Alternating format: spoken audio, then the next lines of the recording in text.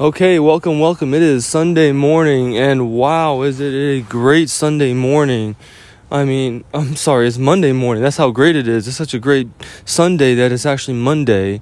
And, this is the day the nanny comes back. I'm not going to go too much into that. I don't think I did a podcast last week, but in the last 2 weeks, it has just been bonkers with the stock market. Today is June something. Today is June 8th. Today is June 8th today. So the last 2 weeks, taking you back to the end of May and now early June, the stock market has just gone bonkers, just crazy. All the stocks that I purchased, all the cyclicals, all the value stocks, all the beaten up stocks that have been taken down by the virus are coming back in full force. They're doubling, in some cases even more than doubling their original price. It validates my original theory of buying these stocks and that they were going to come back. It's happening too fast. Let's be honest. It's all happening too fast, too soon. I wanted a slow recovery. I was hoping to hold this for a year. But if this keeps up at this pace, I cannot justify keeping these stocks much longer because, frankly, a few more weeks like this, which is more than possible given the amount of liquidity the Fed has put into the market, given the optimism of the market and where it's going. Granted, you got 4th of July coming up. We're right here in the summer months. And you can expect just a lot of people flooding into the market. As a reopening comes up, you're going to hear a lot of people out there shopping, buying. There's already been several surveys taken showing that the sentiment for people shopping and eating out again are very high. They're not what people originally thought.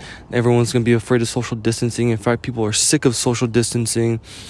So they're looking to get back out there and spend money. The government has been giving money, putting money in their pockets with the $600 unemployment benefits, in addition to their local state unemployment numbers or unemployment rates. So they have been giving money away. People have been sitting at home. They're buying stocks, and the news are going to keep coming out.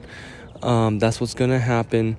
So it's gonna be one hell of a rally. People keep saying over and over again about how overpriced it is, how far we've gone too far, too high, and that it's gonna drop the next leg down or at least a pullback. And they've been wrong. Everyone's been wrong for a long time now. And I'm not saying that it can't. I'm one of the more cautious people. And I completely believe that it will pull back eventually. My God, how long can this last for? I don't even know. But the fact is, I'm ready for it. I've been waiting. I'm ready for a pullback whenever that should occur, and that's totally okay with me. But that's okay. That's part of the process, and I'm willing to take a little loss. I may sell when I feel like the next big leg down, or I'm just not big leg down. I'm just talking about like a pullback, because we've had essentially over 5 days of significant gains. You're talking about 8% plus days going up. So you're talking about several stocks over 50, 60, 70%, increases in just the last couple days. These are huge numbers we're talking about. The S&P is back over 3,200, which is just remarkable. My God, if I had stuck with my original gut feeling, I would be up even more money right now. But right now I'm up about 50% on it's a lot of money for me even, because I didn't even have all the cash at the time. I used the line of credit. I put the line of credit into the stock market. I know some people who sold their houses and put all that money into the freaking stock market, okay? So there's a lot of people who made some really big moves. I'll be honest, I felt very confident, but I mean, I could have probably gone even bigger. But at the same time, at the moment there was a lot of uncertainty, and you didn't really know where the market was going to go. So I felt like 250 was a pretty big risk level. I think if you ask most people, that's probably more than they would even be comfortable with doing. I mean, I personally don't know, like directly. I hear of stories about people selling their houses and putting all the money into the stocks. I hear of people just dumping their life savings into stocks right now, but I don't know anybody directly who has done that. Nobody has gone in the market stronger than I have this time that I'm aware of, that I know directly. So I took out a line of credit, and I put also additional cash, direct cash in there. And that's just where I'm at right now. I'm holding on strong right now. I know everyone's waiting for a pullback. I'm okay with a pullback. I'm okay with smaller gains. I don't need a giant jump up every day. I didn't need that 2 weeks ago, but that's what the market has given me, just because it seems like people are waking up to the fact that this virus isn't as bad. The opening is going much faster than people expected.